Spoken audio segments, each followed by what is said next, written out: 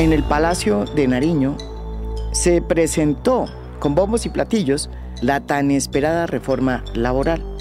Y esto dijo Gustavo Petro cuando recibió de las manos de la ministra de Trabajo, Gloria Inés Ramírez, el borrador de esa reforma.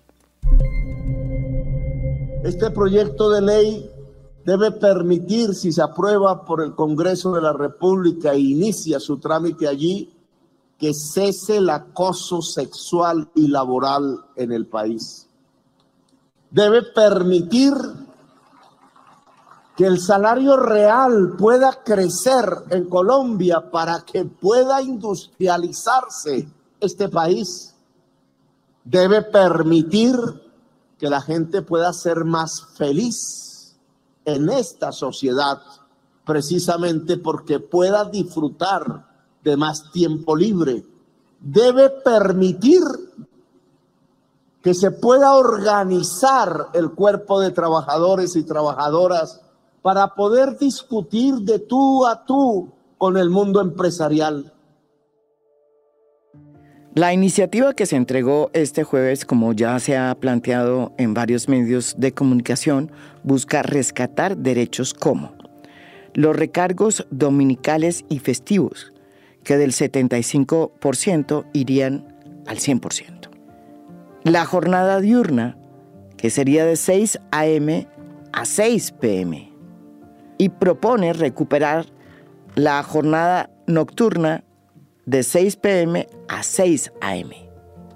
Asimismo, plantea unos cambios en la contratación de las personas y prioriza el contrato a término indefinido. Y en otro de sus apartes, insiste en disminuir un problema que venía y que viene siendo muy complicado y que afecta los derechos de los trabajadores, que es la tercerización laboral, restringiendo este instrumento con el propósito de favorecer la estabilidad laboral. Nosotros entrevistamos hace un tiempo a la ministra Gloria Inés Ramírez, que se ha dedicado, digámoslo, de verdad, a concertar esta reforma con los diferentes sectores económicos. Desde la ANDI, con el presidente de esa organización, que es Bruce McMaster, con FENALCO, cuyo presidente es Jaime Alberto Cabal, y con Rosemary Quintero, presidente de ACOPI. FENALCO y ACOPI son las agremiaciones que reúnen a las pequeñas y medianas industrias y a las pequeñas y medianas empresas, las pymes y mini pymes, que son las unidades empresariales que más generan empleo en el país. Así enmarcaba la ministra Ramírez el espíritu de esta reforma que acaba de presentar. Estamos aquí con el gobierno del cambio y uno de los elementos que yo primero quisiera decir es que sí, el gobierno del cambio necesita transformar. Colombia está en un estado de desigualdad y de pobreza extrema y necesitamos hacer profundas reformas estructurales para poder avanzar. ¿Eso qué significa? Que no solo son las reformas, pero además de las reformas hay un concepto que ha puesto en el centro de la mesa el presidente Gustavo Petro, y es la interpretación de los derechos de los trabajadores, de las trabajadoras. Esta reforma, además, está inspirada, digámoslo así, en lo que pasó en el 2003 con el gobierno del presidente Álvaro Uribe, cuando se tomaron unas decisiones para flexibilizar el mercado laboral en virtud de una crisis que se estaba viviendo en ese momento en el país en materia de empleo. Esa crisis lo que produjo fue una serie de medidas que inicialmente eran temporales, pero que se volvieron permanentes y que afectaron, según la ministra, los derechos de los trabajadores. Esta ley pretende enmendar lo que sucedió en el 2003, que según los estudios sobre los cuales se basa la ministra Gloria Inés Ramírez para hacer esta nueva reforma laboral, no cumplieron con los principales objetivos, que era el de generar empleo. En cambio, lo que se produjo fue una precarización laboral. Esta norma, que es una reforma laboral, en pequeño, pero es una reforma laboral de gran impacto, dada la situación que tenía el país de crisis en ese momento, necesitaba hacer políticas de empleo. Y el camino que escogieron fue recortar derechos de los trabajadores. Y la legitimaron sobre una base. ¿Sobre qué base? La legitimaron sobre la base de que era una ley transitoria, temporal, y con unas metas, condicionada a unas metas, a generar 600.000 empleos, y además de manera gradual y progresiva, cada año 150.000 empleos, para que los 4 cumplieran los 600.000. Si eso no se cumplía, pues la ley se derogaba. Pues, ¿qué pasó? Que por razones económicas esta ley se legitima en el país, ¿ya? Quedan las metas y a los trabajadores se les redujo entonces todo lo que tiene que ver con el pago de horas extras. Se aumentan las jornadas de 6 de la mañana a 10 de la noche el día. Y la noche se achiquita, de 10 de la noche a 6 de la mañana. Entonces esto trae pues un impacto directo en las personas que hacen ese trabajo de noche. ¿Qué he dicho yo? Colombia no es un país estacional. Eso lo pueden hacer en Europa porque eso es un país estacional. Pero aquí nosotros no somos país estacional. Entonces, 18 años después de la ley, tú miras y no se cumplieron los objetivos. Los objetivos de generación de empleo no, solamente generaron 47.000 empleos en esa etapa cuando la ley se empezó a valorar. Hubo muchos estudios, 4 estudios, pero bueno, lo concreto es que no cumplieron con la generación de empleo. Y no pasó nada. Ellos siguieron con la norma, pero los trabajadores siguieron con sus derechos cercenados, sin pago dominicales, sin los festivos, las horas extras, etcétera, etcétera. 18 años después, yo llego aquí, entonces yo lo primero que digo es, esta ley no cumplió, lo justo es entonces que deje de ser permanente, que otra vez se derogue, y estoy hablando, recuperemos la jornada diurna y recuperemos la jornada nocturna. Es decir, el día vuelve a ser de las 6 de la mañana a las 6 de la tarde, y la noche vuelve a ser de las 6 de la tarde a las 6 de la mañana. Una vez presentada la reforma a fondo, decidimos ir a escuchar las voces de los empresarios, pero sobre todo los empresarios que forman parte de los gremios que representan a las pequeñas y medianas empresas. ¿Qué significa para ellos esta reforma? ¿La conocen? ¿Y qué es lo bueno y lo malo que se puede desprender de esta nueva propuesta de reforma laboral? Una de las primeras puertas que tocamos fue ACOPI, la Asociación Colombiana de las Micro, Pequeñas y Medianas Empresas. Esta agremiación estuvo en varias de las discusiones preliminares que hizo la ministra Gloria Inés Ramírez para socializar esta reforma y escuchar las voces de los gremios. Algunas de las propuestas que ellos hicieron terminaron incluidas en este nuevo proyecto de reforma laboral, otras no. Motivo por el cual gremios como ACOPI han dicho que todos los puntos donde ellos no pudieron encontrar ningún acuerdo con el gobierno, los van a pelear en el Congreso, haciendo lobby. Tras conocerse el borrador de la reforma laboral, esta fue la primera reacción de la presidenta de ACOPI, Rosemary Quintero. Dijo esto en una entrevista que dio al periódico Portafolio. Nos tiene sumamente preocupados el proyecto de reforma laboral que presentó ayer el Ministerio de Trabajo por varias razones. Si bien es cierto que se habla de un derecho laboral individual, asociativo o colectivo, todas las propuestas están siendo muy duras para un sector empresarial que hace un esfuerzo por mantener empleo y generar nuevo empleo. Claro, María Jimena, muchas gracias. Primero, nosotros como ACOPI representamos a la micro, pequeña y mediana empresa. Cuando lo observamos sobre estructura empresarial, somos el 97% del tejido empresarial. Y de ese 97%, prácticamente el 90% son microempresas, o sea, empresas que tienen máximo 10 trabajadores. Y tenemos una característica muy particular, que más del 70% de las MIPYMES son empresas de familia. Cuando nosotros, igual que otros gremios, somos 5 gremios los que formamos parte de la Comisión de Política Salarial y Laboral, esto es un tema que ya venía en curso, tanto que se organizó la misión de empleo, no es un tema nuevo. Todos somos conscientes de que sí se necesita una reforma laboral, estructural. Y somos conscientes de que también teníamos ciertos derechos que ya había adquirido el trabajador, se modificaron, y que eso es un reclamo muy importante que vienen haciendo los sindicatos desde hace años. Ahora, otra es la situación, si es el momento de asumir y volver a esos derechos que ya estaban antes de la ley 978, y que la manera como se vuelva a recuperar esos derechos, y es específicamente una solicitud que ACOPI le ha hecho a la ministra. Y un ejemplo de ellos es ese recargo nocturno, dominicales, etcétera, que del 75 llevarlo nuevamente al 100%. Nosotros estamos pidiendo una gradualidad. ¿Por qué gradualidad? Porque ajustar una estructura de costos no se hace de un día para otro.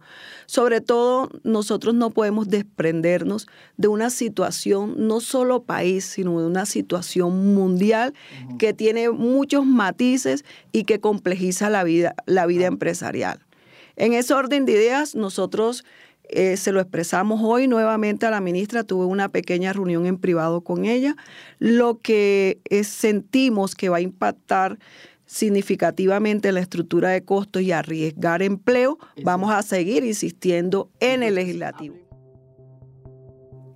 Sin embargo, el gremio que más saltó de la silla cuando vio el borrador de la reforma laboral fue FENALCO, que agremia a todos los chiringuitos, si se puede decir, desde el tendero hasta el almacén de calzado, expendios de gasolina, talleres de todo tipo, maquinaria, repuestos, cacharrería, rancho y licores, las misceláneas y las tiendas de barrio. Según FENALCO, los efectos de esta reforma laboral tal como se ha presentado serían en mayor parte negativos que positivos, porque las empresas que trabajan en horario nocturno, que son la mayoría de los que están afiliados a FENALCO, y los fines de semana tendrían sobrecostos de alrededor del 30%. Y según FENALCO, los sobrecostos estimados los asumirían los consumidores, lo que implicaría pues mayor inflación y se afectaría la calidad de vida de todas las personas que tienen acceso a esos bienes y servicios. Para el presidente de FENALCO, Jaime Alberto Cabal, el espíritu real de esta reforma es muy distinto al que enmarca en su discurso la ministra Gloria Inés Ramírez. Bueno, María Jimena, si usted me permite, primero una muy breve introducción de los análisis que en FENALCO hemos tenido desde el primer borrador que fue presentado, luego el segundo, el tercero y finalmente el proyecto final. Y me gustaría empezar para ilustrar a todos los que están participando que esta es una reforma que en nuestro concepto, en nuestra forma de ver, favorece netamente a los que hoy tienen empleo y particularmente a los que están sindicalizados, pero desconoce las necesidades y las posibilidades de acceso al mercado laboral colombiano formal de los desempleados y de los informales, que son 15.921.000 colombianos. O sea que esto va dirigido a favorecer a 5.5 millones que son los que gozan de la formalidad. Y como nos decía un empleado dentro de muchos análisis que hemos hecho, pues esta reforma es magnífica mientras yo tenga quien me pague el sueldo. Estos son los 10 puntos claves de la reforma laboral que radicó el Ministerio de Trabajo hace unos días y que van a ser parte del gran debate que se va a realizar en el Congreso, que es donde se hacen realmente las reformas. Eso sucede pues en las democracias y Colombia es una de ellas. El primero tiene que ver con el cambio en materia de contratación. Según esta nueva reforma, el contrato de trabajo a término indefinido será la regla general en materia de contratación laboral. Y se establece un preaviso de 30 días calendario por parte del trabajador para dar por terminado el contrato a término indefinido. Los demás contratos tendrán un carácter excepcional y estarán supeditados a cubrir una necesidad temporal del empleador. Inicialmente, la ministra quería presentar solamente el contrato a término fijo como única vía de contratación. Sin embargo, abrió esta posibilidad e incluyó de alguna manera los demás contratos como el de contrato a término fijo. Sin embargo, los convirtió casi que en un instrumento excepcional que va a estar supeditado a cubrir necesidades temporales del empleador que tendrá que justificar. Una parte muy importante de la reforma es que se prohíben los contratos colectivos con organizaciones sindicales para la prestación de servicios o adecuación de obras, y los que estén, pues se mantendrán hasta que termine la vigencia. Es decir, este es el tema que tiene que ver con la tercerización laboral, que tanto ha afectado la precarización del trabajo en Colombia. Y por último, 2 puntos claves. Se protege el trabajo en las plataformas digitales o de reparto, tipo Rappi, y la gente que lleva a esos domicilios hoy en una situación precaria en materia laboral, y se establece la modalidad del jornal agropecuario. Estos son los puntos claves sobre los cuales se ha presentado esta reforma laboral. Frente al tema de priorizar solamente el contrato indefinido, esto es lo que opina la presidenta de ACOPI. Eso de tomar el contrato a término indefinido como una regla general sí es preocupante por varias razones. Un empresario contrata de acuerdo a la estructura y a sus capacidades. En una misma empresa no todo el tiempo tiene la mejor situación. Hay momentos muy buenos, hay momentos muy malos o regulares. Cuando nosotros vemos estadísticas, tenemos un promedio de que las MIPYMES, aproximadamente un 35% utilizan el contrato a término indefinido. Un 20 y pico % utiliza el contrato por obra. El otro porcentaje importante es el contrato a término fijo. Eso quiere decir que nosotros necesitamos un abanico de opciones, pero también quiere decir que cada estilo o forma de modalidad de contratación tiene que utilizarse de una manera responsable.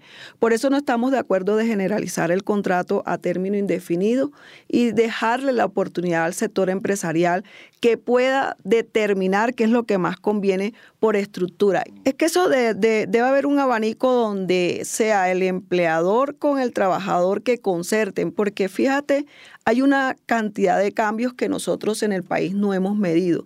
Ejemplo de ello, las personas jóvenes no les gustan los contratos ni a término fijo ni a término indefinido. Les interesa es un contrato de prestación de servicios profesionales para ellos mismos tener su autonomía de horarios, entrega de productos específicos y pare de contar, porque los jóvenes ellos se mueven de un lugar a otro, tienen pasiones que las están desarrollando y viviendo a diario. Entonces, ese estilo de los jóvenes no puede compararse con una persona ya de 50 años que sí quiere más estabilidad. Entonces, estamos convencidos que nosotros debemos dejar un grado de libertad y por eso debe ser un catálogo de opciones para que esa relación patrón-trabajador se pueda llevar a buen término. Para Jaime Alberto Cabal, presidente de FENALCO, esta reforma va a afectar la generación de empleo, pero sobre todo el empleo de aquellos trabajadores que no tienen seguro su empleo y que forman parte de estas pequeñas y medianas empresas de servicios, a quienes realmente les pegaría muy duro el aumento de horas extras y dominicales. En nuestra manera de ver, la reforma tiende a privilegiar a los que tienen empleos, asegurándole que ese puesto de trabajo que hoy tiene se perpetúe en el tiempo. Entonces, ahí hay varios artículos referentes a eso. Uno de ellos es precisamente ese tipo de contratación que en el primer borrador preveía que desaparecían los contratos a término fijo.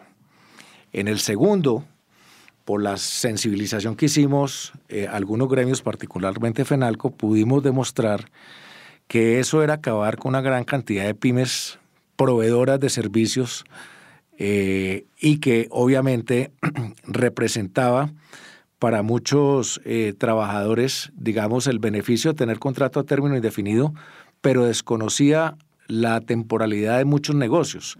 El comercio, por ejemplo, los hoteles, los restaurantes, los bares, las empresas de entretenimiento, droguerías, panaderías, emplean muchas personas por temporada, de acuerdo con la estacionalidad.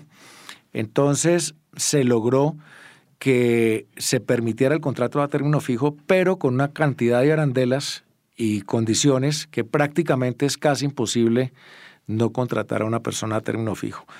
Y lo segundo en ese contrato es que hoy, cuando una empresa, porque considera que su modelo de negocios cambió o porque considera que un trabajador ya no le está rindiendo lo suficiente, permite el despido sin justa causa, con una indemnización de 30 días. Hoy el proyecto de reforma plantea que tienen que ser 45 días por cada año de trabajo. Eso muestra el énfasis de querer perpetuar a los que tienen trabajo en sus cargos o en sus puestos, pero desfavorecer la contratación porque en esas condiciones para las empresas va a ser más difícil contratar. Esto es bueno decirlo porque la reforma habla en un principio, que estamos de acuerdo, sobre el acceso a las oportunidades de trabajo, especialmente para los jóvenes, las mujeres, los discapacitados, pero es que el 53% de la fuerza laboral del comercio son mujeres y el 35% son jóvenes. Entonces es como una contradicción, o sea, queremos favorecer a esos sectores, pero le tiramos la carga de la reforma a que esos sectores, en vez de generar empleo, por el contrario, terminen despidiendo y generando más desempleo en el país. Frente a la propuesta de la reforma de recuperar y diferenciar la jornada diurna y nocturna de 6 a.m. a 6 p.m. y no a las 10 p.m. como está ahora, la presidenta de ACOPI, Rosemary Quintero, opina que eso va a afectar duramente a las pymes y mini pymes en Colombia.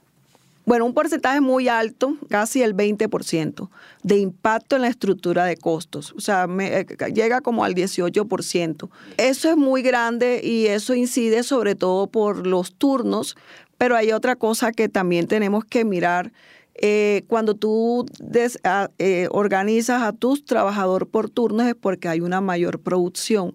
Sí va a tener un impacto sobre la estructura de costos y nosotros haciendo un análisis con nuestro presidente, mesa directiva de Junta Directiva Nacional, estamos convencidos que esos cambios no van a generar tanta ruido sobre empleo, sino más bien sobre inflación. ¿Por qué sobre inflación?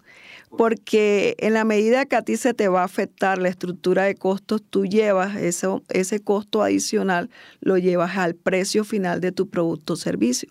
Y el precio final aumenta y termina siendo presión sobre la inflación. Para FENALCO, esta decisión de recuperar y diferenciar la jornada diurna y nocturna de 6 a.m. a 6 p.m.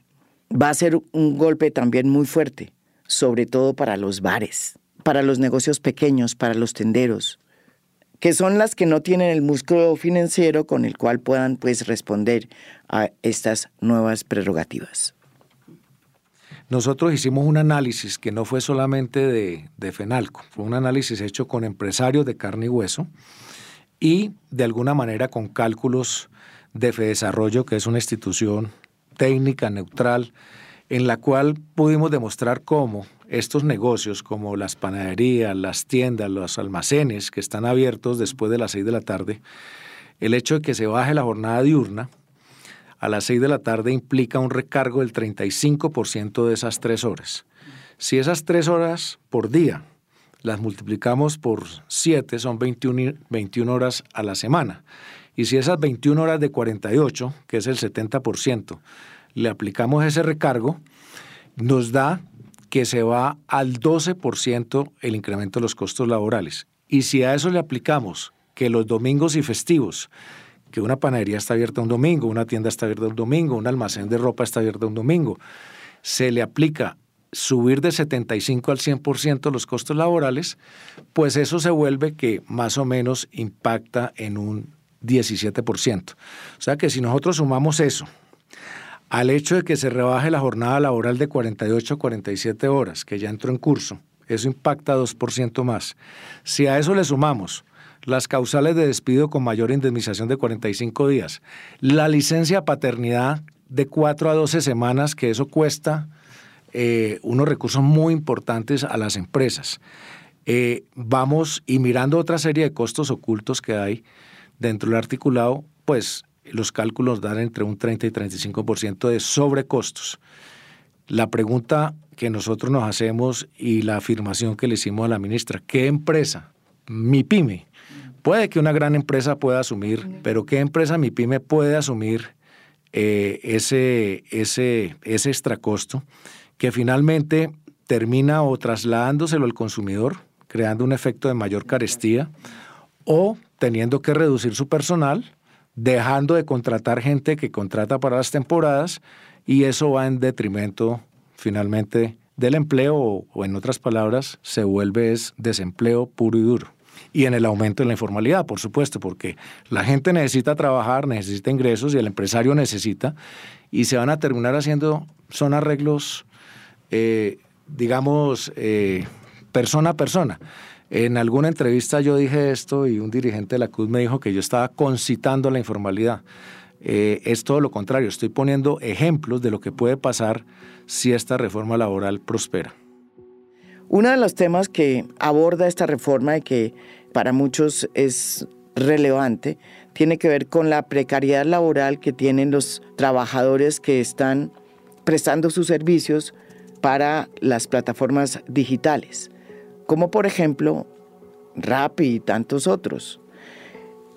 La reforma lo que busca es que estos trabajadores para los servicios domiciliarios pues puedan ser contratados de manera directa y asumiendo los porcentajes por el pago de los parafiscales.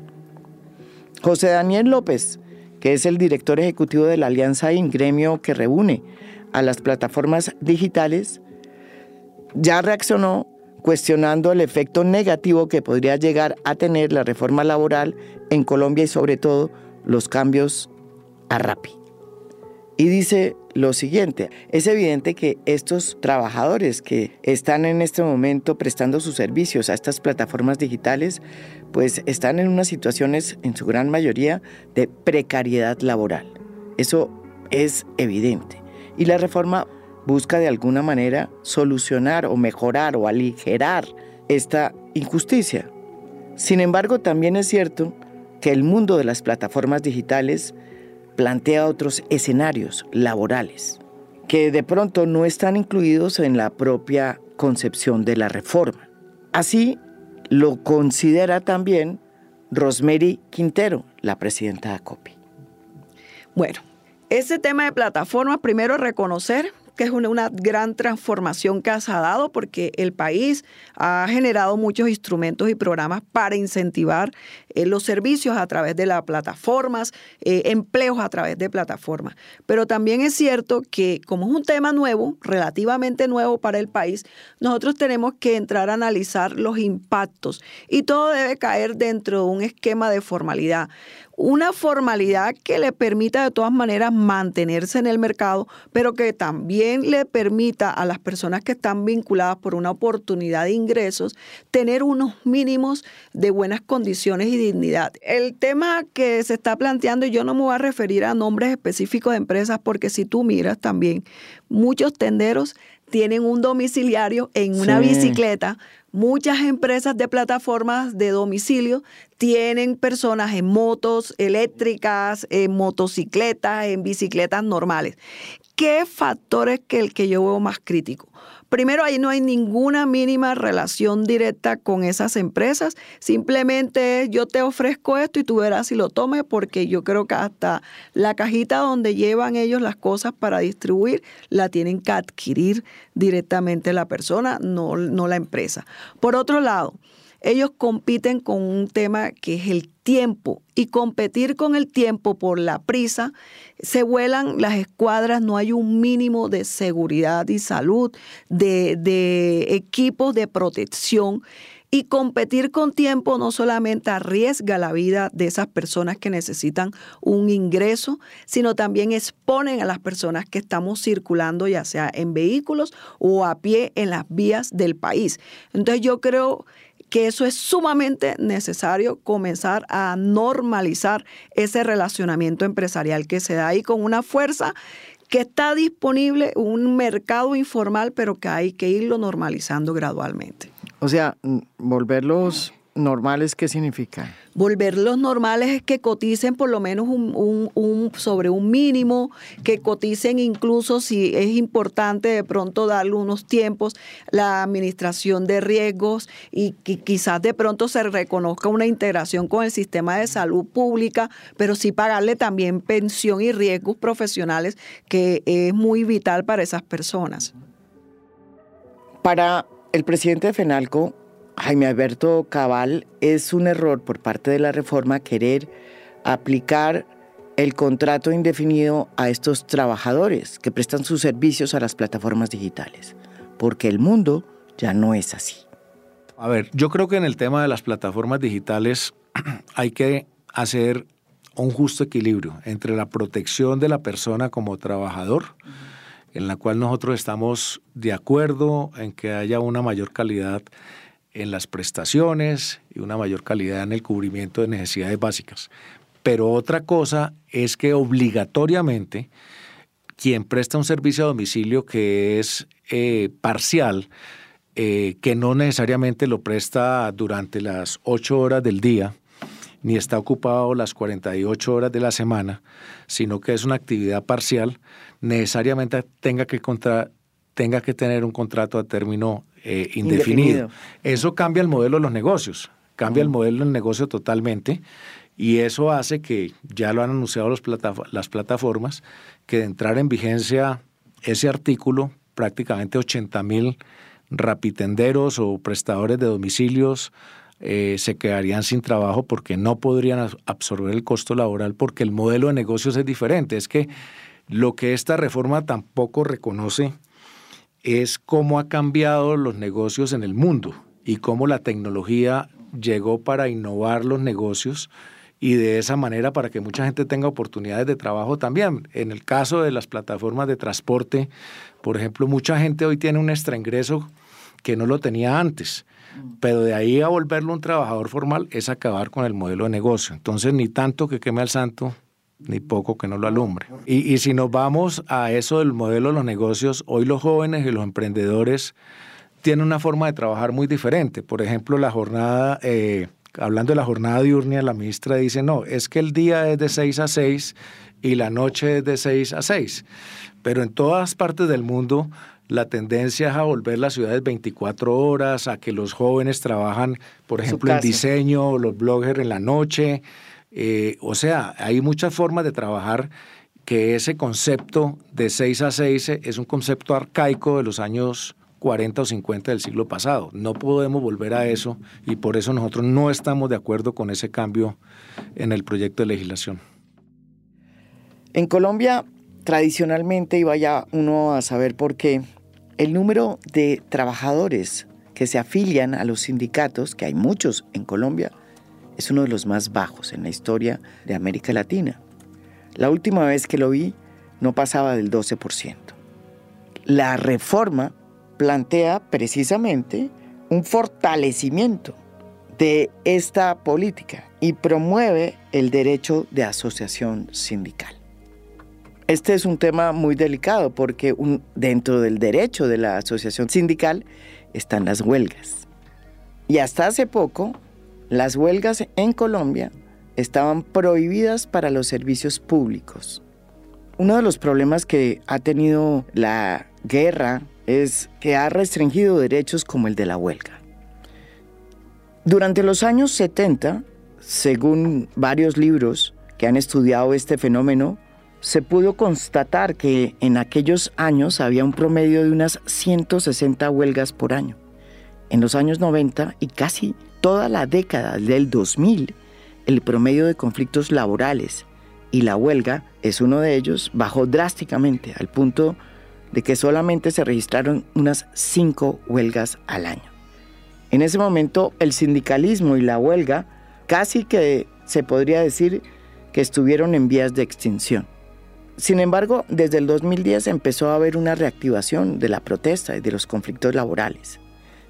Y después vinieron en el 2012 fallos de la Corte Constitucional que dejaron claro cómo el derecho a la huelga se encontraba consagrado en el artículo 56 de la Constitución y que se garantizaba ese derecho salvo en los servicios públicos esenciales definidos por el legislador.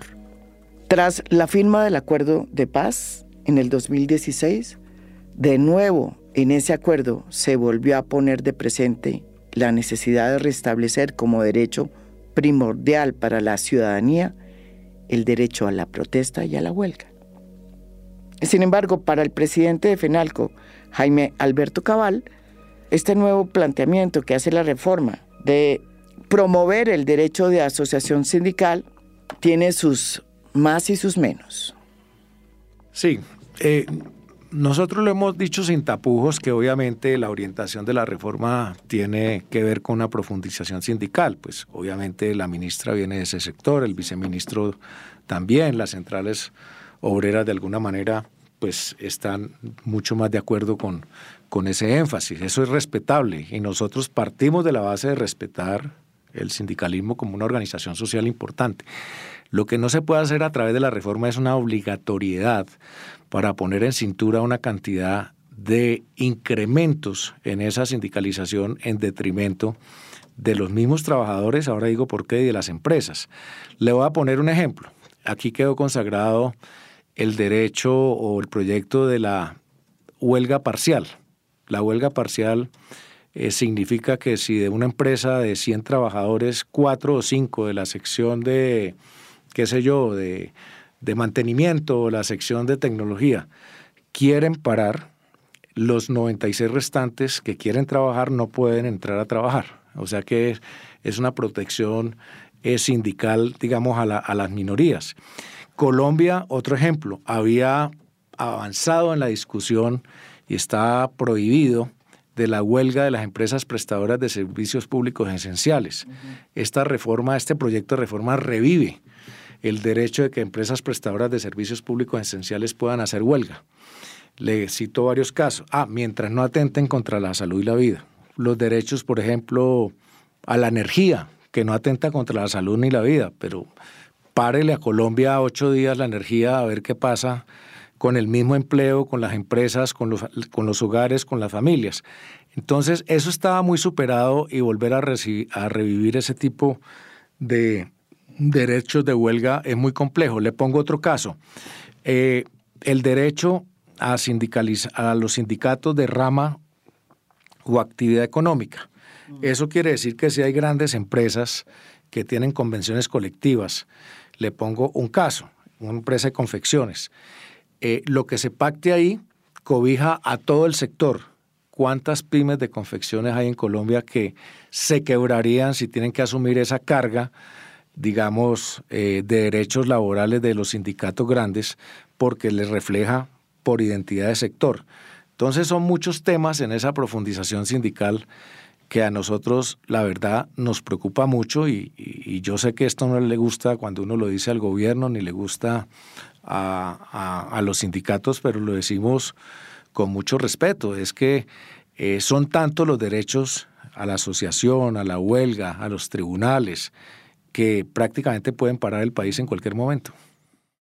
En un tema en que ACOPI y FENALCO están de acuerdo con la ministra Gloria Inés Ramírez, la ministra de Trabajo, que fue la que presentó esta nueva reforma laboral, es en el tema de abrirle campo a una jornada laboral rural. Así lo plantea Rosemary Quintero de ACOPI. Ahí nosotros estamos totalmente de acuerdo porque primero la situación en el campo no es la misma. Las condiciones desde la misma generación de empresas rurales, el campesino, que hay mucho campesino que no depende sino de una persona que tuvo un sueño y organizó una tierrita y tiene 2, 3, 4 campesinos para cosas pequeñas, y esos son la mayoría, realmente los pequeños son la mayoría, y que gradualmente tenemos que llevarlo a una formalidad, a mejores condiciones, pero no puede ser lo mismo que las características laborales que exige un contrato, una remuneración, incluso hasta un sistema de aportes a seguridad, porque en la parte rural se utilizan mucho los jornales. Entonces hay unos trabajos muy específicos que se pueden contratar por unos días, colocar una semilla, porque ahora hay que cultivar yuca y es la época de la yuca. Entonces tú puedes contratar a varios campesinos. Entonces, ¿cómo no perder esa oportunidad de aportarle formalmente por esos días? Que eso es lo otro que complementa, que se pueda complementar con un aporte a la seguridad social por días, porque hasta ahora, como se tiene contemplado, está válido para semanas, pero precisamente la ministra aclaró mucho, porque en la misma reforma laboral se tienen algunos elementos que se pueden complementar con lo que se incluyó también dentro del proyecto de reforma pensional que se piensa radicar.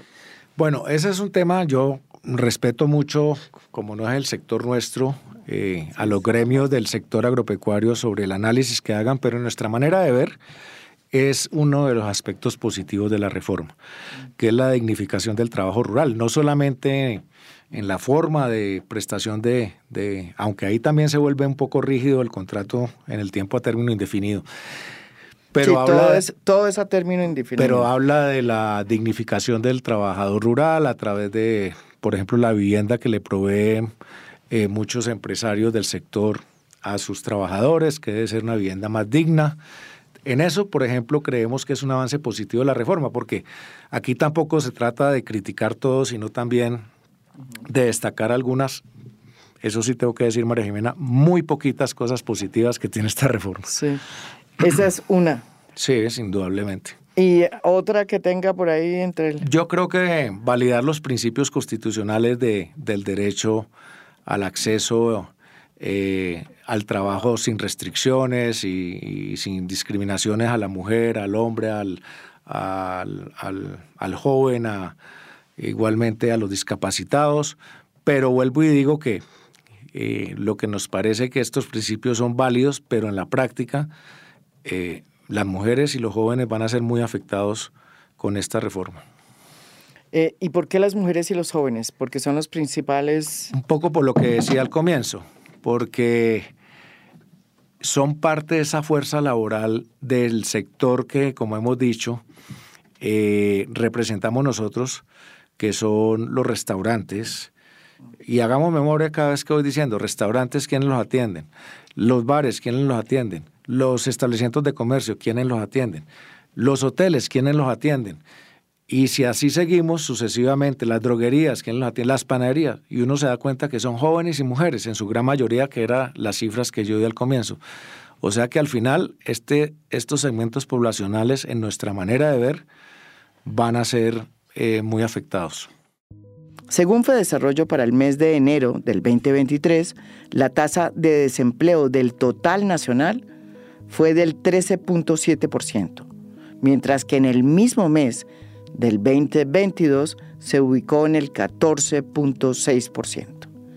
Y la tasa global de participación se situó en el 63.4%, mientras que en enero fue del 62.6%. En términos de índices de informalidad, para el trimestre de noviembre 2022 y enero 2023, la proporción de ocupados, según el DANE, fue 57.9%, lo que significó una disminución de 0.6% porcentuales respecto al mismo trimestre del año anterior. Con estos números, que son del DANE y de Fedesarrollo, ¿qué es lo que le puede pasar al país si esta reforma laboral pasa como está? Fenalco hizo una encuesta entre sus asociados, que son miles, y la conclusión de esa encuesta pues debe tener o debería tener preocupada a la ministra de Trabajo, Gloria Inés Ramírez, que de buena manera está presentando esta reforma porque pretende precisamente mejorar y fortalecer las condiciones laborales con el propósito de que Colombia se enrute hacia el camino del desarrollo y el empleo. Mira que esas cifras tienen un análisis muy interesante. Cuando uno ve que la tasa de desempleados bajó en enero del 2023 y la tasa de ocupación subió, es el reflejo del crecimiento de la economía que tuvo en el 2021 del 8.6 y en el 2022 del 7.5. Y una economía en crecimiento es generadora de empleo. Pero estamos en el 13.7 que fue enero y las perspectivas de crecimiento económico según el Banco de la República escasamente llegan a 0.5, con una inflación del 13.28, con una tasa de desempleo del 13.7, con una volatilidad del dólar que afecta al país, no solamente al sector privado, sino al sector público. Entonces uno se pregunta, ¿será oportuno esta reforma laboral que va a generar más costos, menor comportamiento de las empresas, menos empleo? Y ahí aprovecho para hablar del tema de la precarización. Es que no se puede hablar de precarización y nosotros no desconocemos que todos los trabajadores tengan derecho a todas sus prestaciones y estén formalizados. Pero es que la mayor precarización es el desempleo y la informalidad. Entonces, yo me pregunto, ¿no es mejor tener un trabajo que hoy no esté la gente en la calle o en la informalidad? Eso sí es precarización. Entonces, nosotros no vemos cómo se va a mejorar la precarización cuando va a haber más gente en la calle y va a haber más gente informal. Y yo le quisiera compartir en algún momento de este diálogo la gran encuesta que nosotros hicimos con 1.794 empresas del comercio frente a qué harían si la reforma laboral se aprueba. Y los resultados son sorprendentes. 1.794, que es una muestra estadísticamente representativa. De esos 1.794, 93% eran pymes, 3% micros y 3% grandes, como para reflejar un poco el equilibrio de lo que es. Ante esa pregunta, ¿qué haría si la reforma laboral se aprueba? Respuesta múltiple, el 27% dijo que dejaría de contratar más personal en las temporadas. El 25% dijo que despediría personal o reduciría sus jornadas de trabajo. ¿Sí? Eso es desempleo. El 18% respondió que se involucraría en procesos de automatización, tecnología o digitalización. El 4% dijo que cerraría los puntos de venta, que cerraría puntos de venta. ¿Sí? Y el 12% afirmó que si prospera la reforma laboral, por lo menos reducen el 50% el personal ocupado.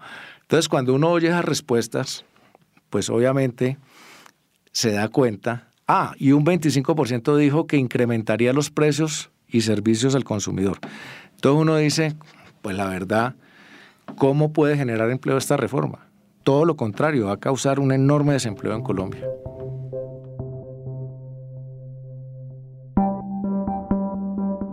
Como todas las reformas, pues obviamente tienen que ser debatidas en el Congreso. Y lo que se ve es que la pelea va a estar dura en este tema de la reforma laboral.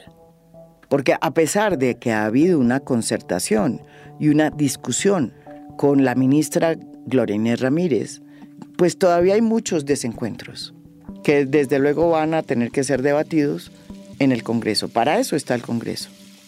Y aquí lanzamos una propuesta para, de alguna manera, iniciar el debate sobre la reforma laboral.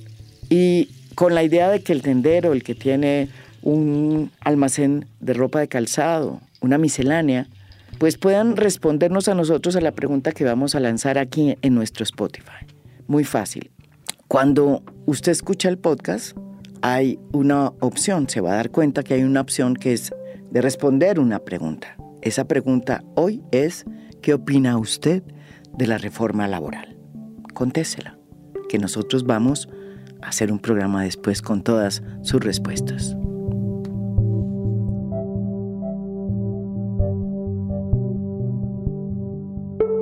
Esto es A Fondo, un podcast original de Spotify. Mi nombre es María Jimena Duzán.